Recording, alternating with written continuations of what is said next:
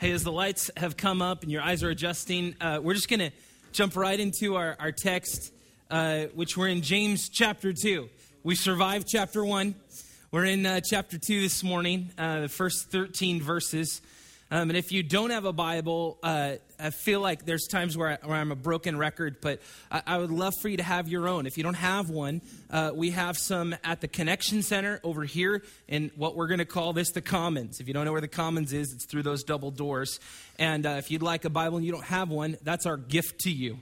So as we jump in, we're going to read the first 13 verses. And here's what I love as we get into worship and what, as Jim was kind of praying and talking about this book, what I really just want to preface is this is not a cushy series, okay? And that's what I actually feel. There's more angst for me in my study than there is just pure joy sometimes of like, man, let me encourage you, let me build you up. There's some parts where I'm going to do some breaking down, but hopefully that's your pride and not your soul. And so this morning, really, as we get into this text, this is where James is quite serious about this passage, saying, listen, this is a sin we need to address. And although the church was really facing persecution, the church was also kind of lazy and kind of at a struggling point. And so as we read this, don't get this idea that these are Christians that, man, these are so much better than us. They don't struggle like we do. They struggled both with the trials that we've talked about, both with being doers of the word, and now as we look at partiality and the issue of favoritism. So as we look at James chapter 2, we're going to read the first 13 verses, starting in verse 1. My brothers, show no partiality as you hold the faith in our Lord Jesus Christ, the Lord of glory. For if a man wearing a gold ring and fine clothing comes into your assembly, and a poor man in shabby clothing also comes in, and if you pay attention to the one who wears the fine clothing and say, you sit here in a good place, while you say to the poor man, you sit over there, or sit at my feet. Have you not then made distinctions among yourselves and become judges with evil thoughts? Listen, my beloved brothers, has not God chosen those who are poor in the world to be rich in faith and heirs of the kingdom, which he has promised to those who love him? But you have dishonored the poor man. Are not the rich the ones who oppress you, and the ones who drag you into court? Are they not the ones who blaspheme the honorable name by which you were called? If you really fulfill the royal law according to the scripture, you shall love your neighbor as yourself, you are doing well. But if you show partiality, you are committing sin and are convicted by the law as transgressors.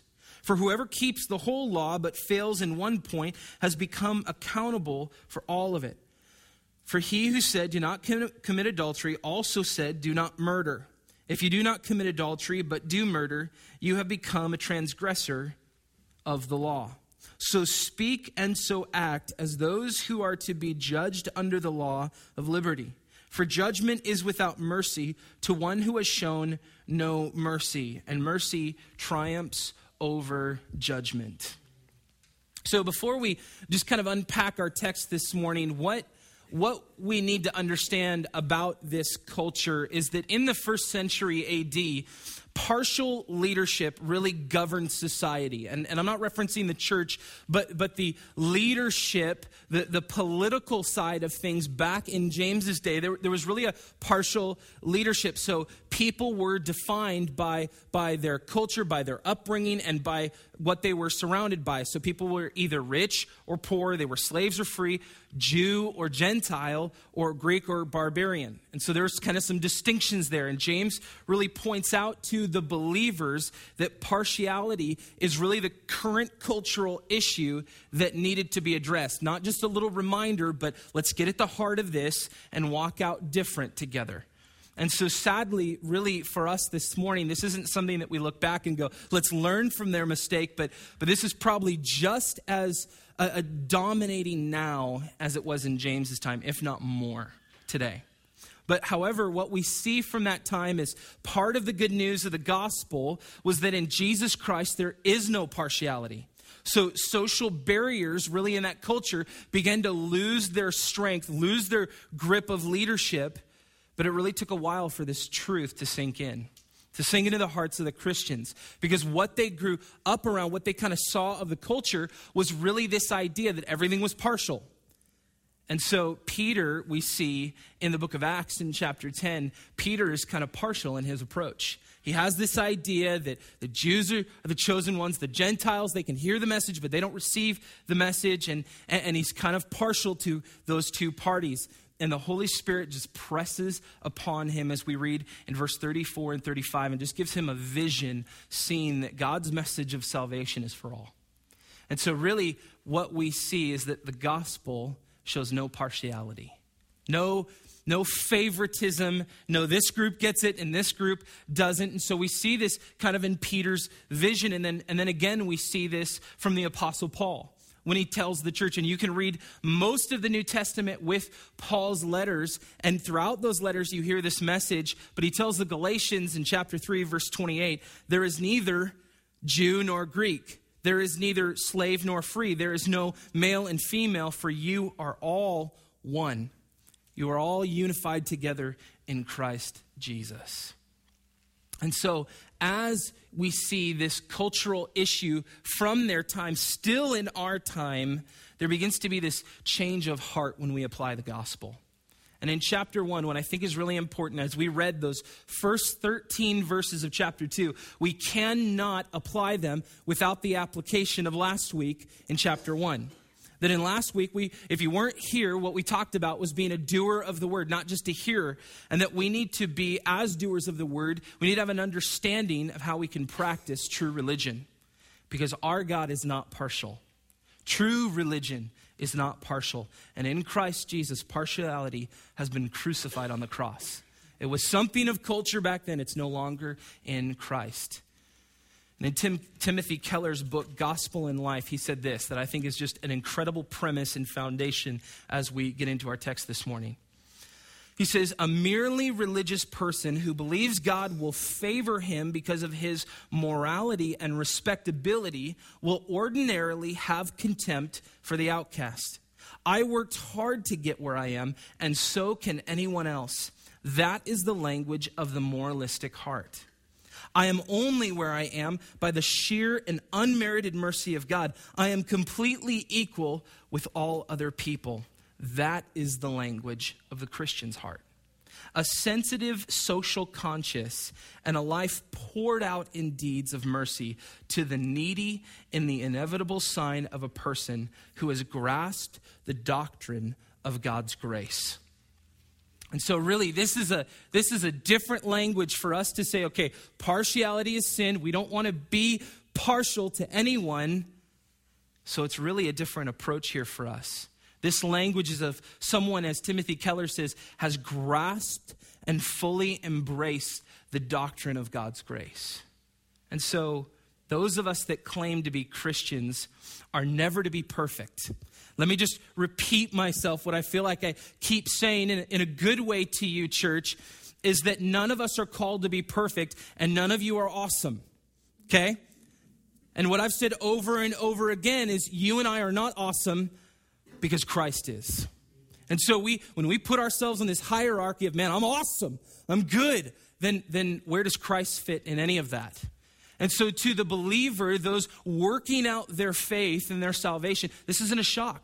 To you sitting there, you find humor in my words, but you're not discouraged by them. If you're working out your faith, this isn't a shock to you. It's not a hurtful statement, I hope. And it's not a discouragement or a segregation of your well-being, but it's a freeing truth that in Christ, we bank everything on him. It's not about us. That's why there's no expectation of you trying to be awesome.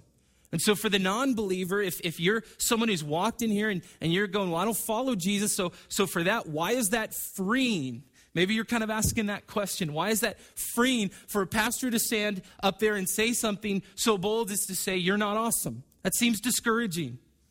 Here's what we see of Scripture. Nowhere in the Bible will you find an apostle, a prophet, or a disciple that was chosen because of their awesomeness. And any time that they think that's what it is, God corrects that. I mean, you look at Peter. Look at Peter, where he begins as a fisherman. This man rolls in and Jesus says, drop what you're doing, follow me, and I'll make you a fisher of men. And we see throughout Peter's following of Jesus, there's still struggles. In fact, if you read the story in Matthew 16, Peter finally, in his conversion, claiming Christ, he kind of messes up and just basically says, I believe you are Lord. I'll follow you, but don't die on me. And he doesn't get that right. And so Jesus really says, you don't understand the resurrection. You need to understand this. And so Peter is not chosen because of his awesomeness. Think of James himself, as we talked about last week. James, the half-brother of Jesus, really doubted in the midst of Jesus' ministry. Because if you have a half-brother, the last thing you think is that they're deity, okay? And so really there's that struggle. And then we see Paul. And Paul is a great example of someone that's not awesome, who thought they were awesome. In fact, what Paul tells his young spiritual son, Timothy, is that he is the chief sinner, as he calls himself. That becomes his title under the surrender of Christ. Because this is a guy that was zealous for the ways of Judaism, for the ways of knowledge, and he was killing Christians. And so for us to really address the underlying issue of partiality, not just for me to say to you, hey, let's not be partial. Let's not show favoritism, because it's easy for us to say that, but we need to get at the heart of this. So in our time today, what I really hope to do is really unpack the two whats of partiality and then really resolve on what is the resolve in Christ. And so as we dig into chapter 2, as we read in our text, what we see from James is that partiality is counter to the gospel. So if you're taking notes, write that down. Partiality is counter to the gospel. One of the main issues for the unchurched, those are those who have never been to church, and then the de-churched, those who were once a part of church and have walked away from church. Their biggest issue in Christianity is that they believe this statement: all people are not created equal in the Christian faith. Not all people are created equal. There's a hierarchy and a level that I can't figure out how to get above, and that's their belief. But that's not true. But this is what they've been shown. Do you see the difference there? See, this may not be truth. We see in the scriptures, this is not the truth, but this is what they've been shown. And this is why we need Jesus. Because in our own struggle, and our own sin, and our own mess, we don't have what it takes to resolve this. We needed a better way, which is what Jesus shows us. The gospel is Jesus showing us a better way, because Jesus not only engaged with messy people, as we see in his ministry, but he put himself in the middle of the mess, in the middle of your mess, in the middle of my mess, and he redeemed us all. He redeemed us all. And so this is why Paul says, as he calls himself the chief sinner, as he says to the Romans in 8:1, there is therefore now no condemnation for those who are in Christ Jesus.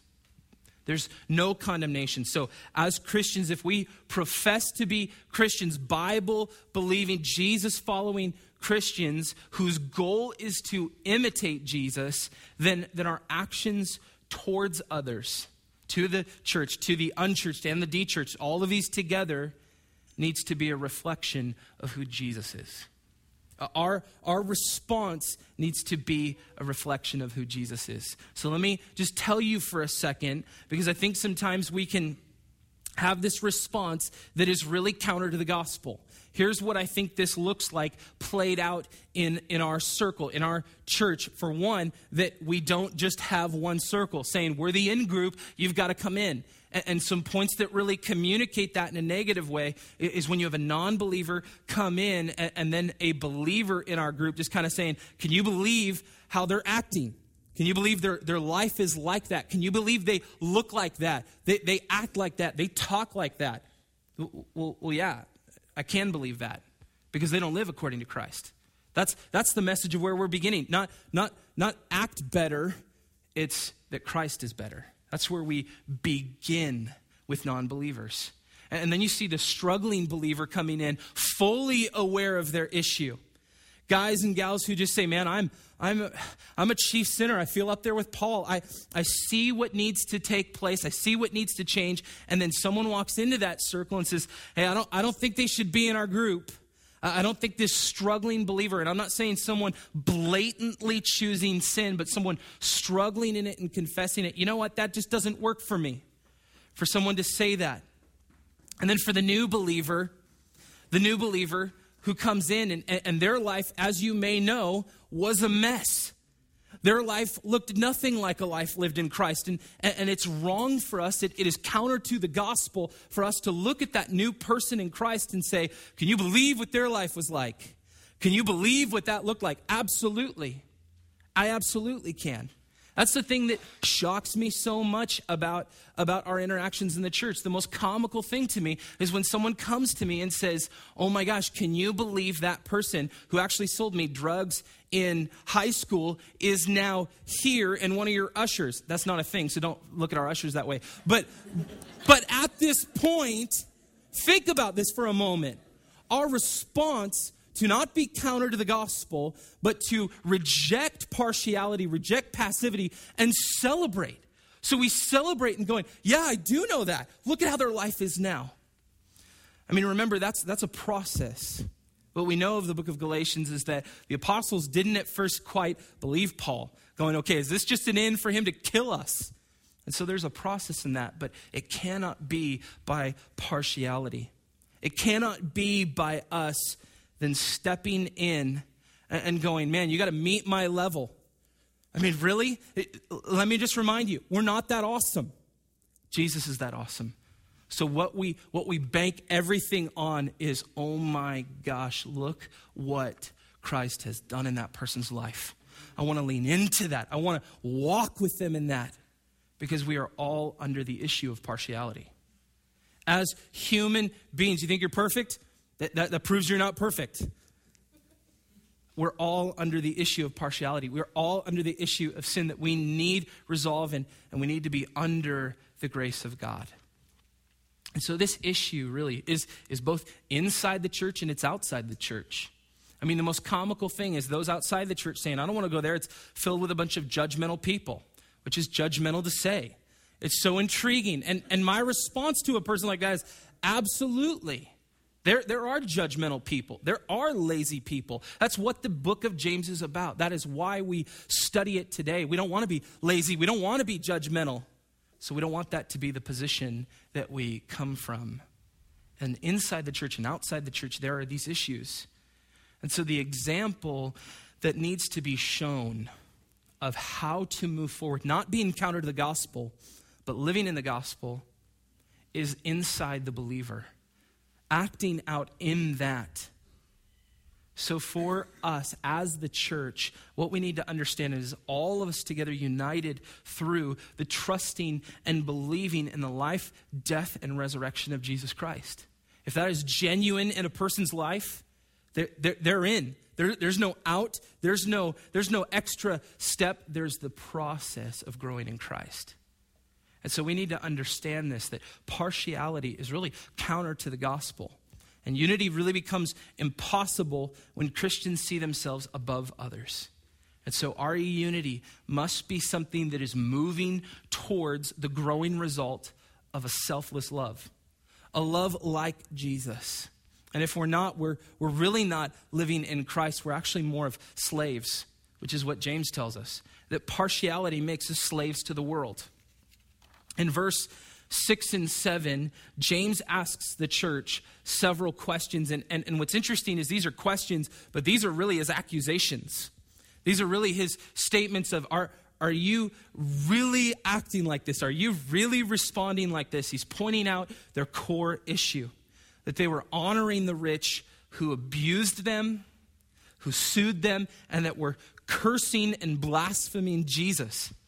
So James's issue with this is that they were wanting to be loved by the world, accepted by them, wanting to be approved. And by them doing this, by us doing this, we basically cozy up to our abuser, the world. We basically say, man, I want to be loved by you. And there's a whole different approach when we say, man, I want to be loved by you. I want to be accepted. I want to look like you, than saying, I want you to be loved according to Christ. And so this is the issue that James is pointing out, that partiality makes us slaves to the world. So we wind up being a slave to the world that really mocks us and makes life difficult on us, that dishonors our eternal brothers and sisters and really belittles the name of God. And so James is really saying, don't do this. Don't you see the hardships that come with you being in the world, that you being of the world? So he's saying, listen, here is something important. You have to see it. Don't be a slave of the world. And really when it comes to slavery, this kind of abuse, there's an interesting psychological trauma that happens in the abused. When people are abused, there is an interesting process. There's an interesting thinking and the way they go about life. And if you do any kind of study, any type of counseling, you'll know this to be true, that person doesn't feel free. They feel in bondage and they don't know how to get out of it.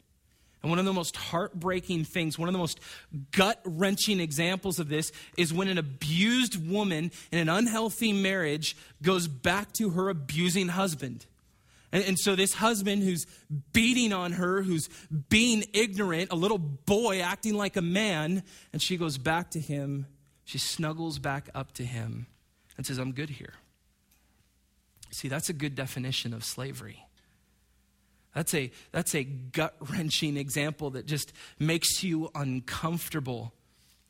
But this is what we do when we say, I'm going to look like the world and throw some Jesus in there. And so when we begin to judge one another based on how we look, based on how we dress, based on how we go about our day-to-day, then we're just moving more and more into a slavery of the world. But that's not how you were called. So as we look at this, being slaves of the world, what we need to remember is Paul's words again to the Galatians later in chapter 4. In verse 7, he says, you are no longer a slave. Think about that. You are no longer a slave, but a son. And if a son, then an heir through God. One of the most incredible illustrations is that God doesn't just save the good kid, he saves the bad kid, and he adopts them and calls them his own. That is one of the most incredible examples of who our God is. So really there's this distorted understanding of how we are to go about this life when we are slaves of the world. Because as slaves of the world, we have a distorted view where we're viewing and responding to everyone in light of slavery. So really with that distorted view, we don't know how to respond. We don't know how to go out from there because we're already in slavery. But as sons, as daughters of the living God, we can see and we can respond with God's view. And so it's really a shift from being of the world to just being in it. Because then our understanding is, I'm not of the world. Why would I act like that? I'm not of that family. I'm not of that culture. I'm counterculture. I'm not supposed to act like that. This is how God says I'm supposed to act. And in 1 Samuel 16:7, we see that God says, for the Lord sees not as man sees. Man looks on the outward appearance, but the Lord looks on the heart. So for us to move out of slavery, we need to not judge as the world judges. We need to judge rightly and really live according to Christ. And what we see for the resolve in Christ is that Christ calls us into gospel living. All of this partiality, all of the favoritism, saying, I'm gonna show favoritism to this person and disregard this person, is anti-gospel. And so Christ calls us into gospel living. And James really shows us in verse 12 and 13 in the end of this text that we will one day be judged, he says, by the law of liberty. So he calls the church and really calls us to, here's two things, to speak and act as though we are being judged under this law. But not a law that's burdensome, but the law he's talking about is the gospel. Hey, so as we close this morning, there's really two components of this gospel living that I think are important for us. And there's quite a few components of gospel living that we see throughout the Bible, but I think there's two that are really important for us to remember. That first is true gospel living means there's transformation. That when the gospel is central in our lives, we experience spiritual transformation. Not just moral improvement. In fact, it's not about moral improvement, but this change doesn't come about by our willpower, but by the power of the resurrection. That the same power that raised Christ from the dead is at work within us. And our hope for becoming what God desires for us, how he has designed us, is not us trying harder, not us following a false man-made religion, but it's about us trusting more. The transformation of living a gospel-centered life really happens when you choose to trust Jesus more. Relying on his truth and spirit to sanctify you, to set you apart for him. So there has to be transformation to live a gospel-centered life. I think the second element, of which I have talked about a lot this year, is community. When the gospel is central in our lives, and I mean genuinely central, I think there's a longing for community that's found in the local church.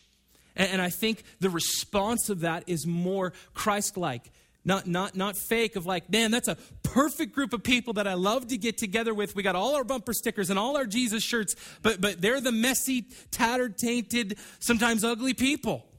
I'm not calling you ugly this morning, but here's my point.